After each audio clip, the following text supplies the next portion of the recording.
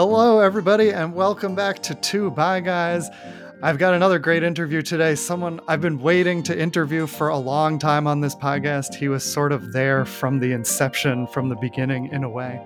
My guest today is a bisexual influencer and entrepreneur whose career has spanned multiple industries, including sex and cannabis, two of my favorite things, and also a great combination. He's been a marketing director. He founded Fashion Indie as well as Socialite, a talent management company for influencers.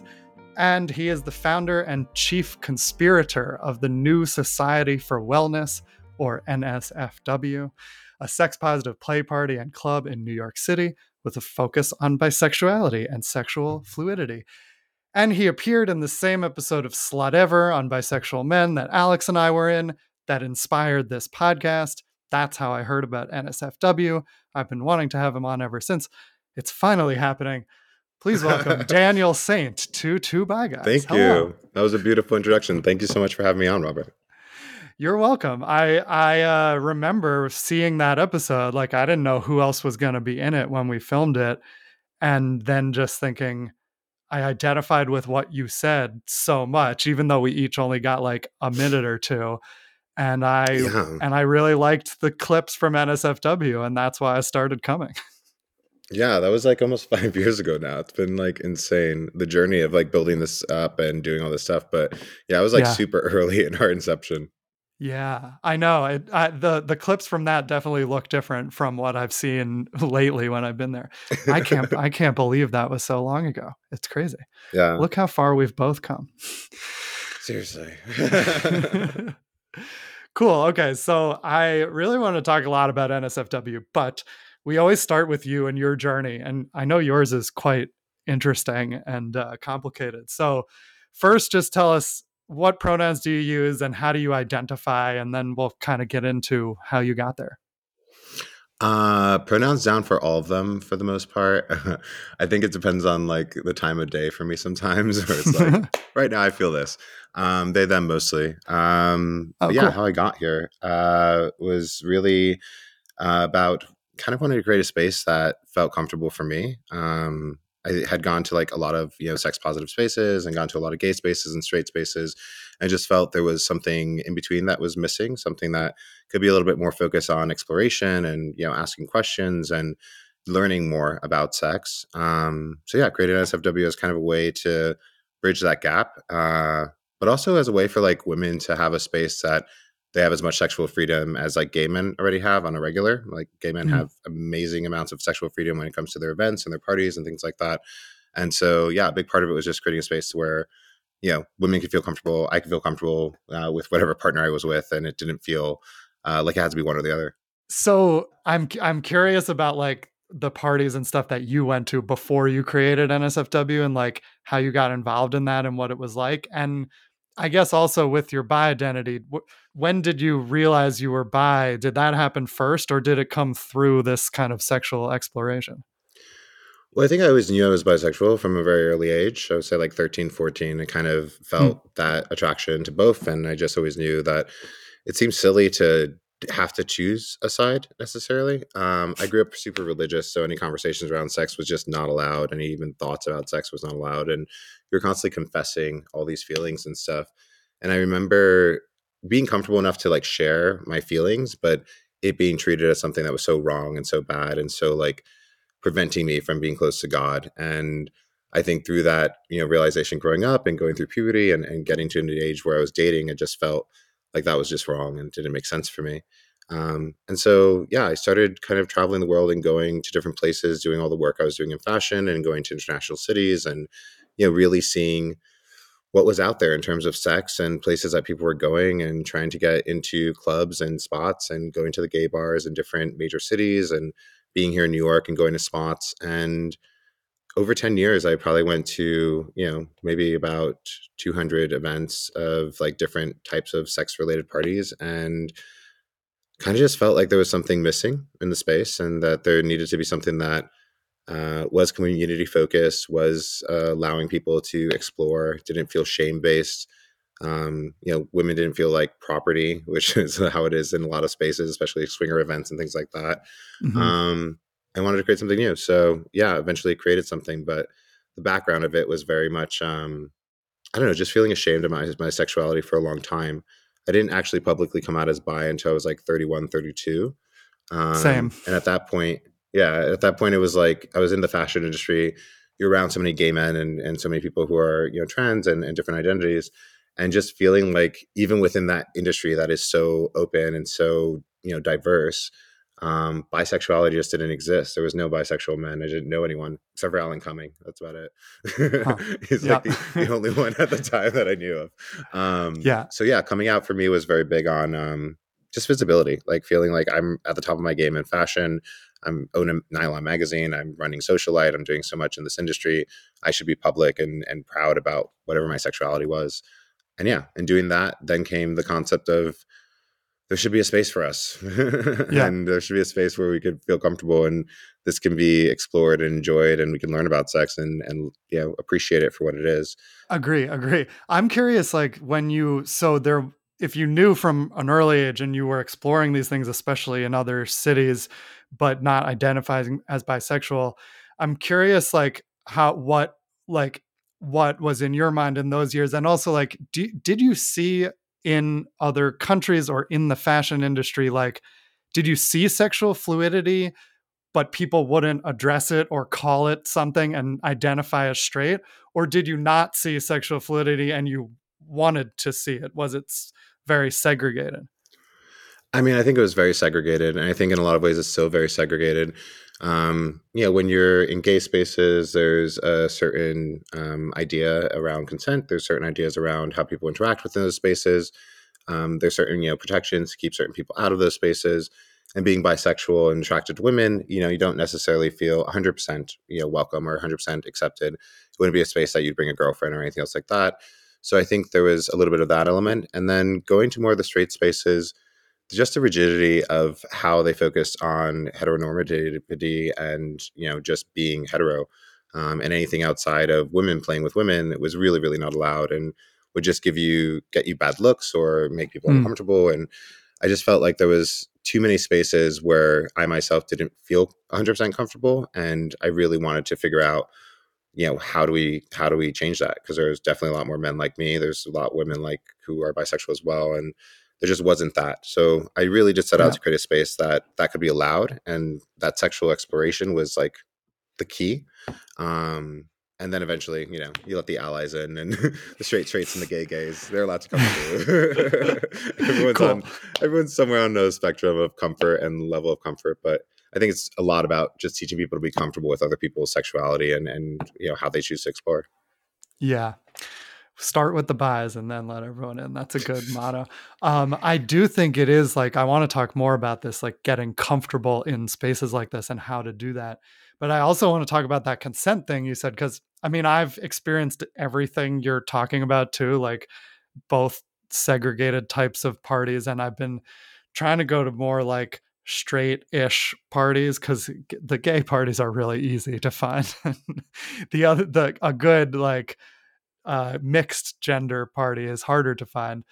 And I have been to some where, like, yeah, they say it's queer friendly, but you get there and the only queer thing happening is some women hooking up with each other, and there's Yeah. no male sexual fluidity and very little gender fluidity in some of them. And so I didn't have a great time at an event like that, and I thought, like, what's wrong with me? But actually I think it's the space that just didn't sort of let me be myself and express myself.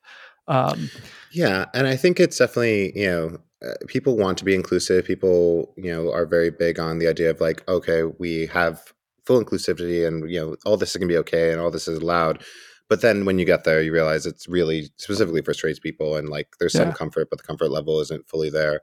Um, so I think it's important to embrace that there's different types of sexualities, but unless you're building it from the start as like this is what we're aiming for and this is what we're trying to do, it's very very hard to create what we were able to create here, um, and to do it consistently. Like it's just too difficult.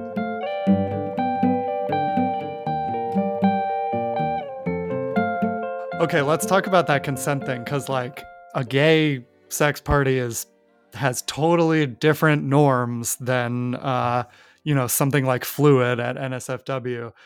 And not, I don't know if that's by design or just the way it is, or like, do you want to talk about like how what you've seen and what the difference is? I've talked about it a little before. I mean, there's Well, very little talking sometimes at a gay sex party. It's all nonverbal consent in quotes. yeah, no, you have to definitely use your nose in gay Yeah. spaces sometimes. And I think there's certain gay spaces that have been better at it. Like I love the Inferno parties. I like what Pig House is doing. There's definitely groups that Hmm. are trying to incorporate more of that consent culture into it.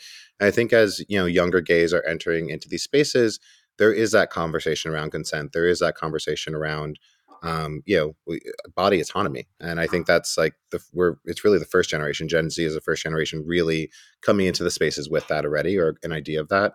So I think gay spaces are evolving slowly, and there's definitely ones that are doing very well. But for the most part, yeah, you're nonverbal, and like a lot of the consent is based off of like, is this person going to tell me to stop or tell me to not do this? And that can create a lot of gray areas. And for men, that's great. And a lot of men are comfortable with that form of like blanket consent when they enter the spaces, and they assume the risk of that, and they go in ready for it and excited for it and about it. I think when you mix women into any equation, there's going to be different rules that apply and different safety measures that have to be taken. We can't have that type of behavior happening in space where it's mixed gender. Can't have that type of behavior happening in space where trans people are or non-binary people are, because that type of behavior just doesn't work. We need to have the conversations. We need to teach about consent, and we need to make sure that consent is part of everything that we do. So from applying for membership to buying a pass to walking into the door to the nymphs and the guardians and the people who are in the spaces, like you're constantly cultivating this consent culture, and then having a method of handling things afterwards when there's a conflict, when someone's upset, or when something happens. How do you handle that, and how do you take care of the people in those situations? But a lot of that is like because of women, and it's because of how us as a society have placed women in this place of the slut, or the or the Mother Mary. It's like they're really we don't society doesn't give too many other definitions in terms of that, and there's not enough protections. And I think for a lot of women, that thought of being able to be sexually free in a space is rare. There's that fear, unless it's all women's space, like it's very, very rare. So yeah, it's a big part of it. But I think it's something that the approach to sex, and the approach to stigma around sex, and the approach to shame around sex is why we need so many more rules than if we're just hosting a gay party, and it's like Yeah. come in hooded, no names, anonymous, and Right. find a hole, find a pole, and go for Yeah. it. Well, so when I started going to gay parties, I really had to figure out how to navigate that. And as you said, use my nose and like say no. Like Yeah. if someone's doing something and you don't want them, it's kind of you have to give the negative consent, the lack of consent, and say no. And eventually I learned how to do that. But at the beginning, I was in some gray areas and some awkward situations. Okay. So it's good. But then like, there's also something when I'm comfortable now that's easy about not having to have much interaction. If I lock eyes with someone and you go talk to someone, you just go. So I guess my question is like, what do you say to like people who don't have experience with your parties, or maybe they do have experience in a gay space, who are nervous about the talking part and like think maybe it's unsexy or they might be rejected? Like, how do you get over those anxieties? Well, I think a lot of it is about space design. A lot of it is about organizational planning around the event and how we teach people ahead of time. But if you look at gay spaces, you're going to have a bar, you're going to have a dark room. There's usually loud music, so you can't really converse, properly and talk without yelling.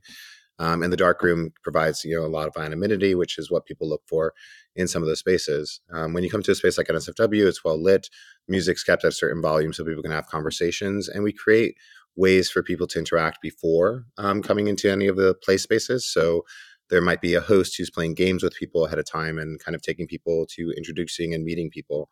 If a member wants, they can kind of rent a muse and have someone who comes with them and acts as a buddy for them to talk to other people and like connect them to members that they know, and usually someone who's been part of the community for a while. So it's super comfortable for them to like get to know people. But the thing for here, and like what might be different from other play parties or play spaces, is like we are really focused on being a club where sex can happen, not so much a sex club. The Uh-huh. option for sex is there, but I would say probably like 30 to 40% of members are here and come for sex. The other 60 to 70% are here to mingle, connect, interact, possibly take someone home, and it's a little bit more about having that kind of club experience, but it being designed for conversations, it being designed for connections, and it being Yeah. focused on consent, which is very important. Yeah. Cool. I one of my later questions was sort of, I know the answer, but it was like, do you have to have sex at a sex party? And like, I used to think that's It what is it is. And required. if you didn't, If you you haven't had failed sex at by the party. midnight, we are tying you down, and it is happening. No. Well, that I might like, but Well, I think, look, you have to consider like how we host things and how other groups host things. A lot of people are hosting things once a month. Mhm, Once a month is a high amount of pressure for you to go to that event and definitely get laid. Like, I'm going to spend a good amount of money. It's only mhm, going to happen this month, or maybe it's once a quarter, or maybe it's not that often, or the guest list is too small, so you won't get in. It sells out. And it's mhm. like, then you have this added pressure of like, oh, I need to play tonight. I need to make sure I'm like going there and ready to like do something. And I think that's really, difficult for people who are new into the space and they're trying to figure things out and they're not sure if a sex party is right for them. This space is different. It's like we're hosting things 4 times a week. That's always open. We're always available. Yeah. So it changes. The pressure decreases. And I think for people to have really, really good connected sex and sex that is meaningful to them, it has to be no pressure. And so Yeah. we try to create those elements to allow for that no pressure environment. So someone can come here, has never been to a sex club. We've had people who are virgins who are coming here for the first time, like never had sex, and they're just here and they're like trying to Cool. understand, like how this all happens, and they take their time. Yeah. There's really no rush. It's always going to be available. Cool. You've kind of described the scene I'm encountering in LA now, which is like fewer parties, less often, more expensive, smaller guest lists, and so did feel like a lot of pressure. And Yeah, it's like but I just yeah, dropped $200. I better have yeah, sex. yeah, yeah, kind of. And I've been to NSFW due to the pandemic and moving to LA. I haven't been as often lately, but I've been like 5 or 6 times and only had sex like maybe 2 or 3 of those times. And some of the times I didn't have sex were like so much fun, even more fun than some of the times I did have sex. Like I think there was a game night pre-pandemic that Yeah, yeah, was really fun and sexy, even though it wasn't necessarily hardcore sex. And like another one recently, I went to a fluid that I just met some lovely people and like drank and chatted and watched other people do things, and it was fun. yeah. I think that's the experience for a lot of people. There's like, I don't know. I think there's like the interpretation of going to a sex party, and we've been very good at branding ourselves and marketing ourselves and getting press and getting attention. So there is this like image of it, but we get a lot of members who will like join, and it'll be like a year, 2 years, 3 years, and then finally they come to something. They're like, I worked up enough courage to come, and then they get here. They're like, oh, this is great. It's like, but there is that fear. The fear and stigma is Yeah. still very much there for people in spaces like this. Yeah, yeah, yeah. What do you say to people who are too nervous to come at all, even though they might think intellectually they would like it? I don't know. We offer them panties and underwear that they can lock up. So, you can hide the keys somewhere. You're going to be fine. I don't Oh, know. I that's think nice. I think for a lot of people, you have a lot of people who don't really enjoy sex because they haven't had great sexual experiences. People who have had, negative relationships or have been in Mhm. abusive relationships or have had, early traumatic experiences in their childhood, which impact their view of sex and impact their ideas around it. So a lot of people, it's more around working through those own personal weights that they have, and that kind of weight of shame and that weight of feeling of not being wanted or being rejected. And it's like getting people comfortable enough to like release that, and kind of this being the way to release that. Like, hey, Mhm. you've made it here. Now you're kind of ready onto the sexual journey. Now you're ready to meet more people and connect to people who are more, Yeah. open-minded and interested in kink or tantra or anything else you're looking to explore. But like, that's the first step. So I think for people who are scared, it's really just training them around the idea of like, just come. Like, you don't have to do anything. You don't have to interact and be a part of anything that's happening that you don't want to be a part of, but at least you can watch and you can see. And I think from that watch and see is where people get kind of their most education around what we're trying to teach, Yeah. and gets them excited about it and wants to be involved in that and wants to try those things. So yeah, it's more about just ignoring that feeling in your mind that one, it's shameful, two, it's dangerous, or you're going to have to interact, and three, that you're going to be like forced to do anything you don't want to do. And I think once you remove those three, people come and they love coming, and they'll continue to come and come and come and come and come. Just keep coming. Literally. Yeah. Cool. I do think it is like you kind of have to practice getting comfortable in a space like that. And yeah, you can do it in a low pressure way and not Yeah. have to jump in the water right away. And we also have like Send Noobs, which we do once a month or sometimes twice a week, depending on the season. But that's a good event as well, where people can like come and, it's not a play party. It's really just about understanding what the community is about and understanding our code of conduct and how to like report things and how to like be watchful over the community and giving people kind of that, I don't know, that responsibility, of letting them know, like, this is your space. Like, we are sharing this. This is our shared space. Like, this is all for us. So like contribute and be a part of that and keep us safe and keep working towards that. And I think people come to Send Noobs and then right away they're like, okay, I'm ready for play day. I'm ready to go. And like, they get a feel for it. And I think that's important too. You need to have those like introductory events and like just have that there as an opportunity for people who are just unsure. Cool.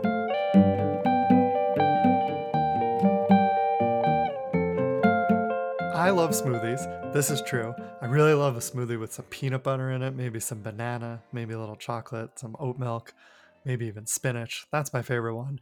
But they're pretty expensive at the smoothie place. And at home, the big, bulky blender, it's just like too much to use and clean to just make one smoothie. That's why I was excited recently to try the BlendJet 2. BlendJet 2 is portable, so you can blend up a smoothie at work, a protein shake at the gym, or even a margarita right on the beach.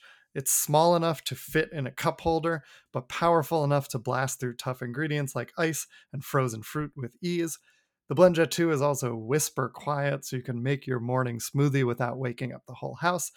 And it lasts for 15 or more blends and recharges quickly with USB-C. Best of all, BlendJet 2 cleans itself. Just blend water with a drop of soap and you're good to go. It also comes in over 30 color options. I chose kind of an aqua blue one. I'm pretty basic, but there's lots of cool choices. There was some camo, there were some bi-color marble ones like blue, pink, purple things. Get a bisexual blender. Why not? What are you waiting for? Go to blendjet.com and grab yours today. Be sure to use promo code 2BuyGuys12 to get 12% off your order and free 2-day shipping. No other portable blender on the market comes close to the quality, power, and innovation of the BlendJet 2. They guarantee you'll love it or your money back. Shop today and get the best deal ever.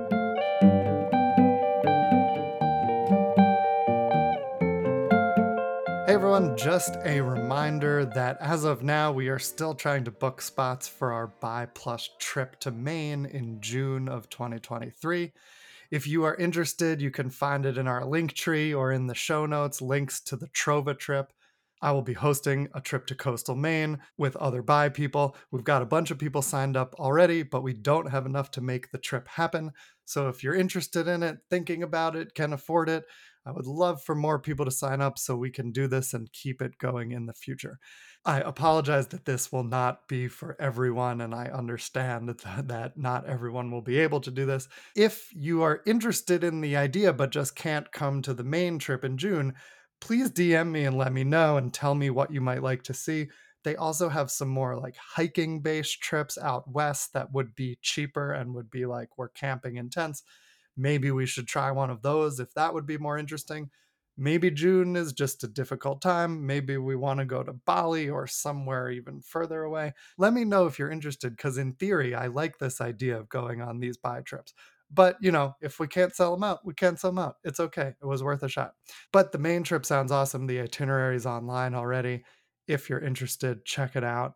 And we need a few more people to sign up in order to go. In general, I just want to say I appreciate you all and thank you for putting up with a lot of these ads we've been putting in the episodes. I know we didn't used to do that at the beginning, and we have been a lot this year. This is really just helping me sustain this podcast so that I am not losing money on it. I do want to keep this podcast going, and I want to continue to shine a light on the Buy community.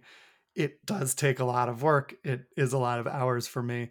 And so I am trying to find ways to support myself and keep doing this work. So I appreciate you sticking with us and sticking through these ads. So thanks for listening to this. Thanks for listening to this episode. And now back to more with Daniel Saint.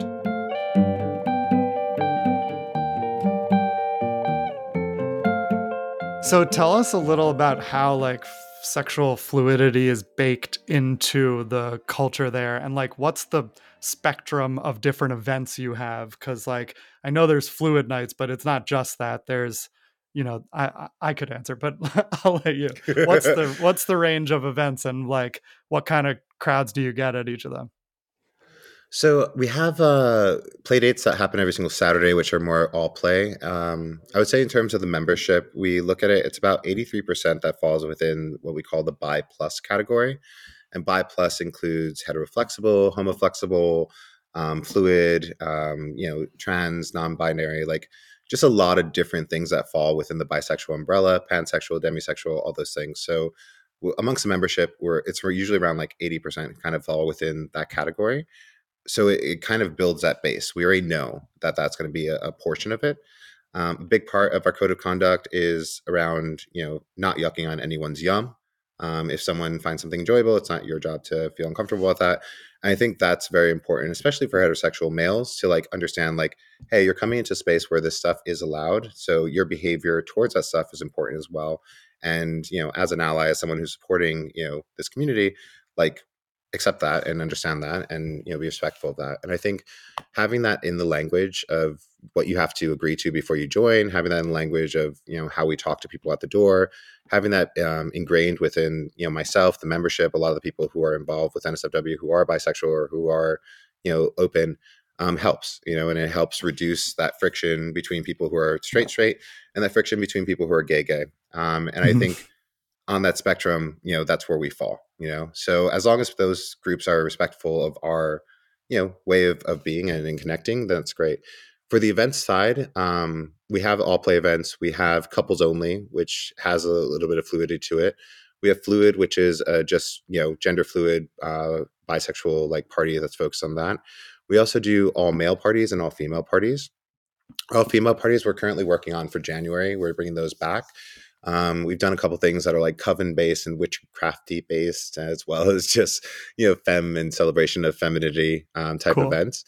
Then we have frat, and then partner events. So we work with Mask Lab, which does a lot of recordings within the gay and bisexual community of like porn and adult stuff. A lot of adult stars who come through, who are members, who are part of that party, and that's an all male party. And now we're hosting a monthly Pig House, which is like another all male party that we have here once a month. And it's kind of how we provide for the community and making sure that we have events that can be just masculine spaces or all male spaces, that can be all female or all feminine spaces, and then can also be in the middle and fluid and kind of present that as well. It's about options here. So like we just try to continuously have a calendar that reflects what the members want to find and do, and just try to keep doing that. Awesome. Yeah, I've had fun at a number of different types of events, but actually, like, I think one of the first things I ever came to besides Ascent Noobs was a frat. It was pre-pandemic, and it was quite fun. I had like a lot more fun than I expected to. The role play of it, I liked. Can you tell us like why did you choose that theme for your male events, and like you've kept it going, so clearly it's popular. Like, why do you think that theme resonates with like bi men or gay men or whoever? I think like that event was really specifically designed for bisexual men who are Yeah. first exploring or first trying things. And we wanted to make it into something where they could be guided, right? And, when we talk about consent, we obviously do a lot of work with DOMs and dominatrixes. So what we do for that event is that we have a pledge master, someone who comes in who's kind of like the DOM for the party, and everyone who attends is a pledge or it can be like one of the masters, and they go through and pair people off, and there's aspects of forced bisexuality, aspects of doing things and being told to do things, aspects of femininity, and playing with that and playing with those roles. And I think that works for people because like there's always been a desire for that. I think a lot of members have been in fraternities in the past, and there's elements of homoeroticism that comes from that they've never been able to explore and been able to openly enjoy. So I think that element's there. I think there's a lot of gay men who might be more more femme who want to explore that and want to explore being in control of someone and being the dominant and play with that role, or taking on a more submissive role and being that role as well. So like I think there's a desire there, like the reason that event has been successful in the past is like people want to play with those dynamics in a safe way. And this event allows for that. So that was really designed Yeah, for like men who are afraid to do things with men, but wouldn't be but afraid if they want were to. told to. Yeah, want to, but need Yeah, someone to tell them to, right. and it to be a little bit forced to like allow for that exploration. Right, consensually forced. As a Yeah, sub top, I appreciated that, but and also like I mean that I wasn't in a frat, but I always imagined that kind of stuff. I think it was before I realized I was bi, and I like had those fantasies without really thinking about what it meant or addressing it. And there was a lot of porn when I was like in college and after that was like frat hazing porn yeah, that they I have like was frat into. X porn that's really Yeah, popular. Yeah, yeah. yeah, I yeah. think Where it's it's super just like popular these with bi men. really dirty ass dorm rooms, and they're all like, it's I like put away the pizza boxes. Like, oh, all right, let's go for it. I used to believe it was all real and it was shot in colleges, and then I kind of realized that like porn sets can mimic a college dorm room pretty easily. Like, Yeah, they can figure that out.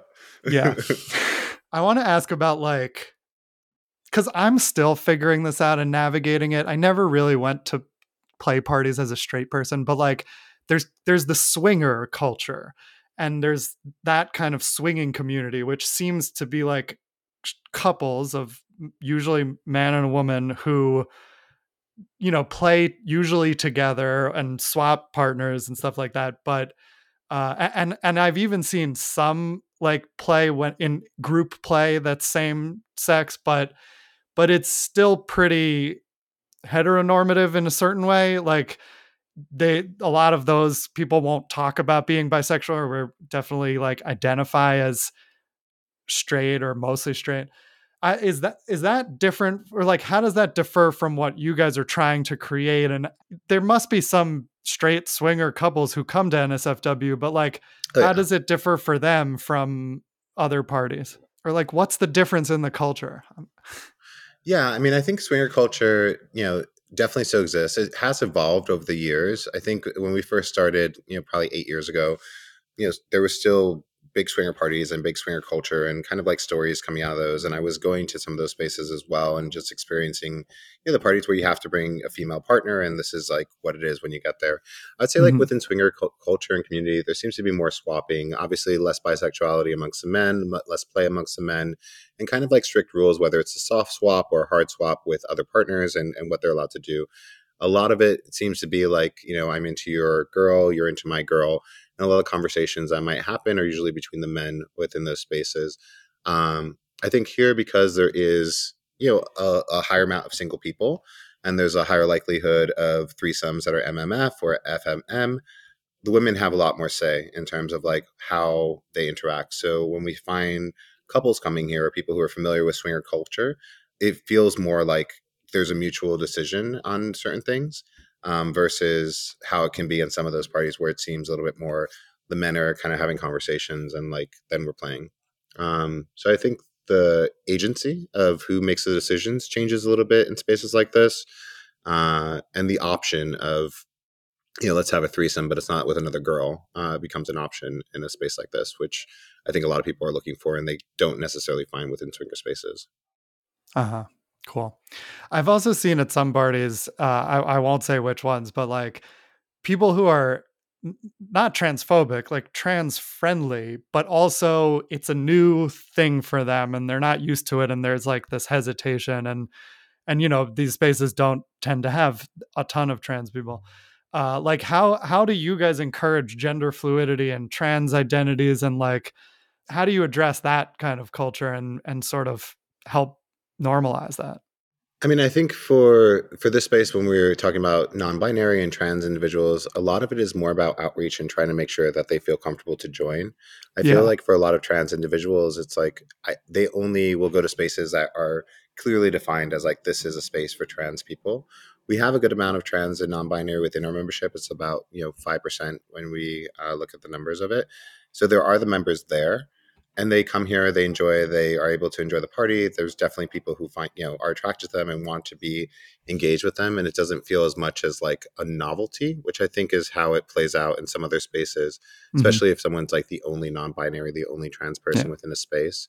For us, it's like finding the events that make sense, but also aligning with organizations that are doing stuff for trans rights. So we work with a lot of charitable groups that, are specifically focused on that. We host their events here. We do things for them. We make sure that trans identities are included within like our performances and our muses.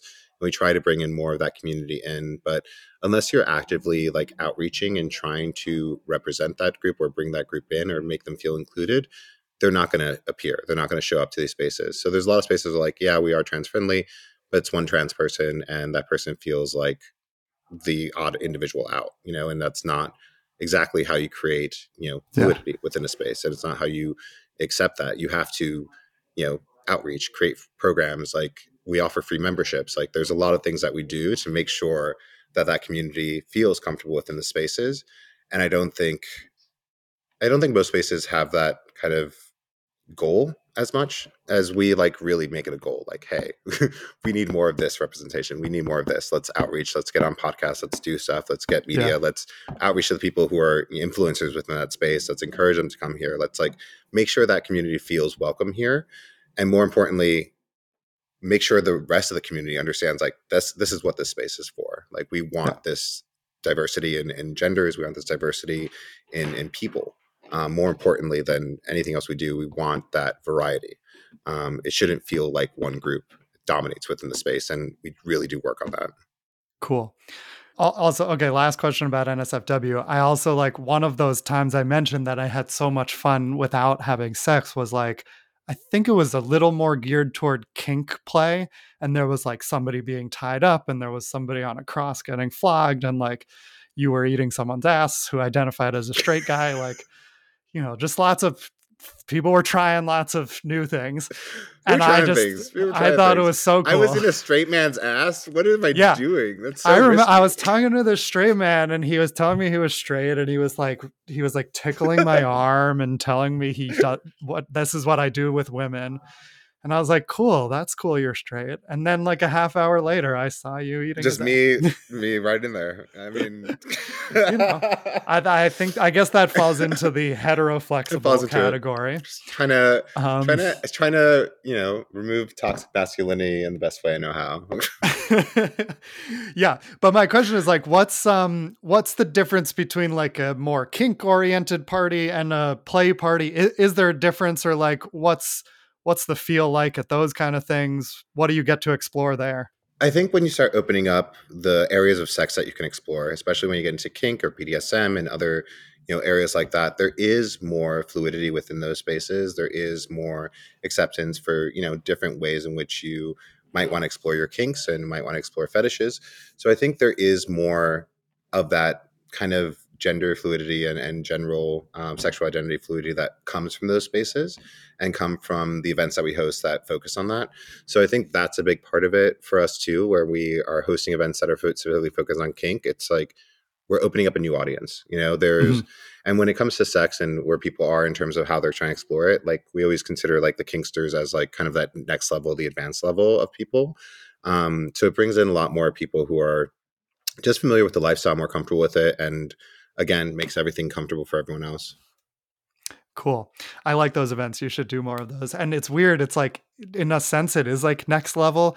But for some reason, I actually feel even more comfortable at a party like that. Maybe because I'm just very kinky and queer. But like, I don't know if somehow there feels like less performance anxiety for me at something like that because it's like, you kind of know what you're doing or what you're watching other people do. It's kind of more defined.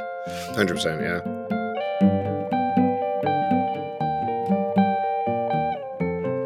Let's transition. Let's talk a little about the FirmTech, which if you all haven't seen, I did a couple of social media posts.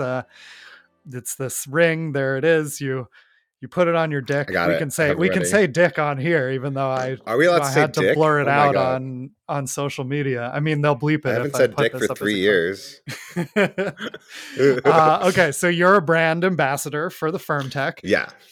So tell us a little like how you got involved and I've explained it on social media, but Yeah, you've definitely talked about it what before. is it? How does it work? I mean, Firmtech is this new company that's working on wearable technology for men. It's really just a way for you to, in essence, track your penile health.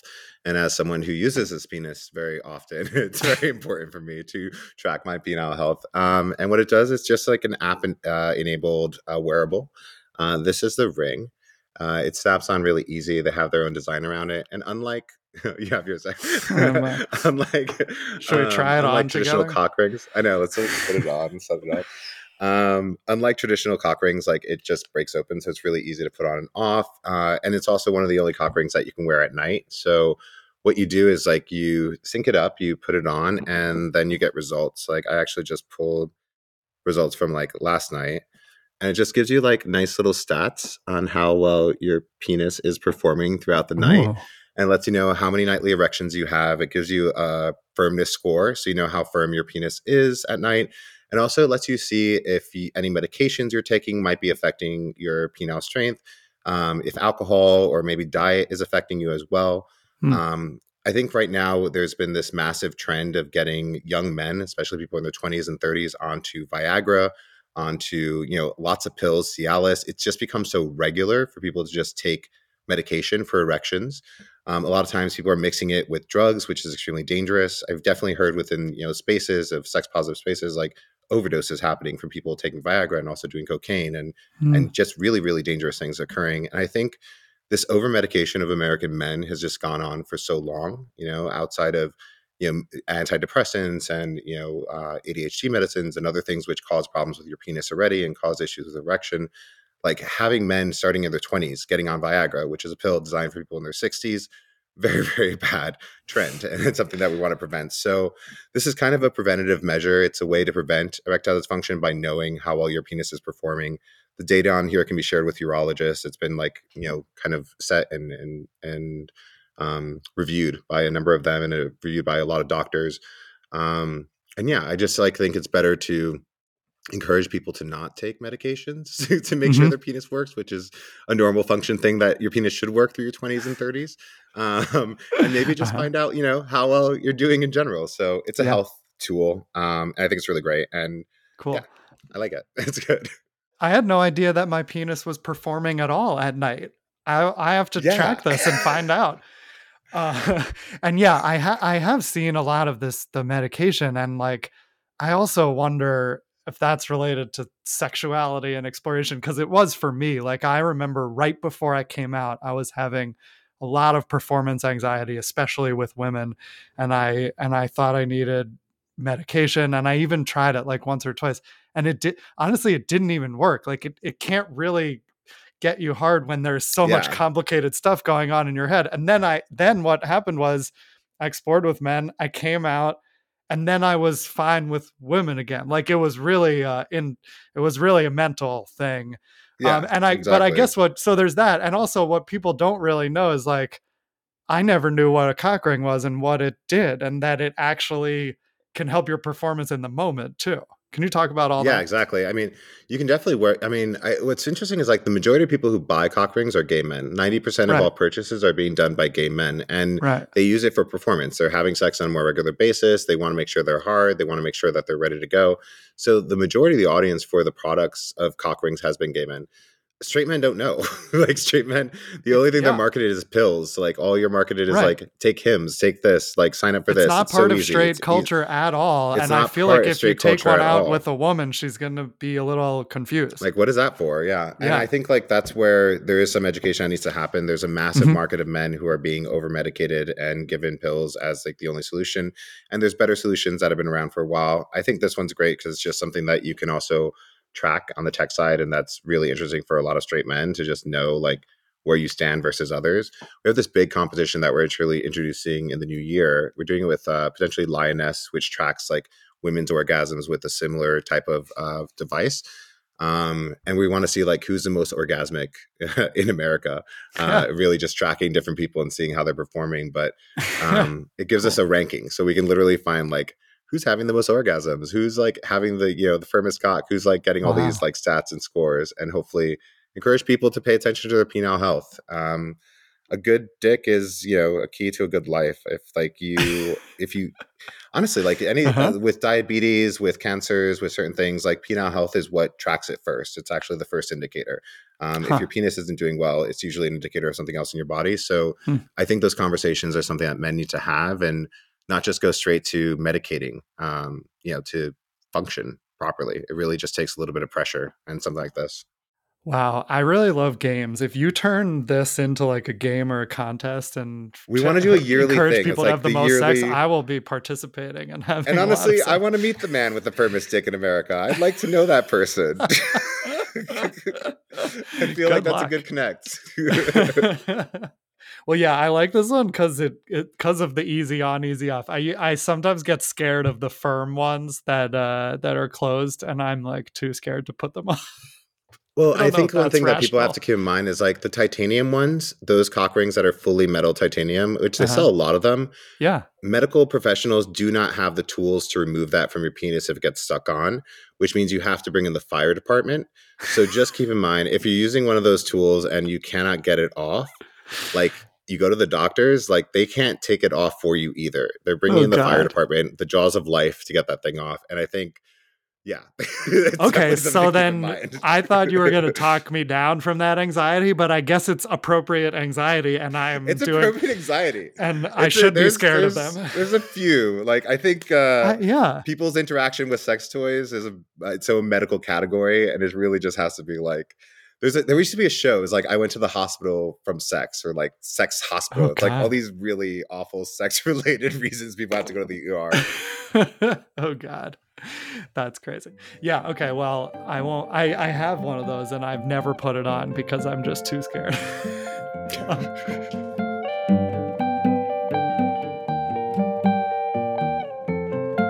I want to ask you about one other topic before we end, which is my other favorite love, cannabis. And so cannabis is kind of part of the NSFW culture and it's been part of your professional career. Can you talk about like did it also play a role in your bi journey? Like for me, I feel like weed opens me up to different ways of thinking in a queer way. Like Yeah. how did it affect you on your journey, and how's it part of your work and NSFW? Well, I think, plant-based medicines as a whole are definitely an important portion of, where we see NSFW going and focusing on. We just started a collaboration. We have our own cannabis line coming out soon, which will be mixed forms of cannabis with Damiana, with lavender, with cacao, and producing different elements, whether it's, being more comfortable to talk to people, having more sexual libido and being more excited about sex, or aftercare and recovery and kind of going through that. So cannabis as a whole is like just a very very sexual plant. Like I feel it's always been part of NSFW from the very beginning of being open for cannabis smoking. And I think in my own personal journey, yeah, I would say like cannabis definitely had a play in making me more comfortable in sexual situations and making me be more open to things that I wanted to try or do. And I think that's the same for a lot of people. Like not everyone gets that effect from cannabis. There's definitely certain people who don't interact with it well, but for those who do, finding the right strains, finding the ones that make you more comfortable in sexual situations is very key. And there's a lot of them that are known for that, based off of the terpenes they have, based off the THC levels, based off their CBD levels. So there's a lot of benefits to that. And we've seen a huge market of like cannabis infused products for lube, cannabis Mhm. suppositories from companies like Foria, really doing great work in like bringing cannabis into sex. But yeah, it's always been a massive component of the space. Like it just brings people together in a very specific way. And I think it's a very tribal, very spiritual way. And I think it's important to have that as, I don't know, like kind of like holy sacrament, really. Uh-huh. Yeah. It's definitely helped me sort of feel at home when I'm there, like, because I can just take the vape out or a joint. Like, I know that a lot of play parties don't encourage certain drugs or specifically say no drugs because you want to keep people under control and and safe with each other in a group space like that. But are there certain drugs besides cannabis that are sort of like enhancing sex and others that you wouldn't recommend that are dangerous? I mean, I think everyone has to make that decision for themselves. I think when people come into sexual, spaces or come to parties in general, there's going to be some level of like using drugs and doing that as well. We try to make sure that everyone here is never overly intoxicated or inebriated, and no one here is like in a place where they can't consent or they can't make decisions. So there's a lot of like just watching over people and seeing their behaviors. For me personally, I prefer cannabis for sexual activities. There's not really other drugs that I enjoy as much for that. Sometimes like a really good ketamine fuck is fun, and just kind of being in a disassociated place while you're engaging in sex can be fun. Mushrooms have been really, really good for it. Damiana has produced, not Damiana, DMT has produced some very crazy sexual situations. I've definitely been to parties where mushrooms and LSD is the focus of like the evening and the week, and you have someone kind of watching over you as you're like engaging sexually with stuff like that. But yeah, you can't do that in a space like this. You have to do that really in a protected space with the right people and kind of build on that. But I don't know, sex and drugs, it definitely goes hand in hand. There's definitely, people who prefer that experience. And for me and for what I advise everyone is just in moderation. Like you don't want to, take advantage of that stuff, and you don't want to be in situations where you can't say no and you can't really consent. So it's important to be careful. Cool. So if people want to try out NSFW, I know like sometimes how you become a member changes. So can you tell us like what's going on Current way to now? become a member. Yeah, I I always mean, have to a lot check of before I come. Like, what do I need to get in this time? well, we now have member cards, so we have to send you over your member card, which means you won't have Okay. any issues checking in. You can get tickets and be able to come to events and stuff like that. But yeah, a lot of it is application. So there's an application process. We're at about like 10-20% acceptance rate right now for people who are coming in. We're working on our next spaces, so we're going to be opening up memberships for those spaces soon. But yeah, apply, take time to put effort into your application. We allow a lot of different types of people and definitely a lot of types of, sexualities and other things. So it's not so much about who you are, it's more about intention. It's more about, contributions to the community and what you can provide and how you can be a part of this and how you're going to add to the experience. We try to really focus in on like how people can contribute to making this bigger and making this better. Cool. So yeah, a lot of it is about that. Cool. Awesome. We will put some links in the show notes, and also a link to the Firm Tech if you're interested in buying one of those. That's also in our link tree in our bio. Any other final thoughts or anything you want to talk about? No, we got to get to LA soon though, now that you're over there. Well, if you need help with franchising out in LA, I would love to help you set this up out there. I'd love to just attend if you guys get it going out there. Yeah, we are in those moments right now. So we're like preparing all of our licensing stuff, how our education Cool. programs go out for the people hosting events, and in the new year we're expecting to be in a lot more cities. So definitely LA for very soon. Awesome. I can't wait for this social sex revolution. LA next, and then every other city, hopefully. Perfect. It's gonna be good. Cool. Well, thank you so much, Daniel. It's nice to finally have you on after we were there at the beginning at Slut Ever, and now we've come so far. Anyway, it was great having. Thank you so much for having me on. It was really, really great. Two Bi Guys is produced and edited by me, Rob Cohen, and it was created by me and Alex Boyd. Our logo art is by Caitlin Weinman. Our music is by Ross Mincer. We are supported by the Gotham, and we are part of the Zencastr Creator Network. Use promo code 2BIGUYS to get 30% off your first 3 months of Zencastr. Thanks for listening to 2 Bi Guys.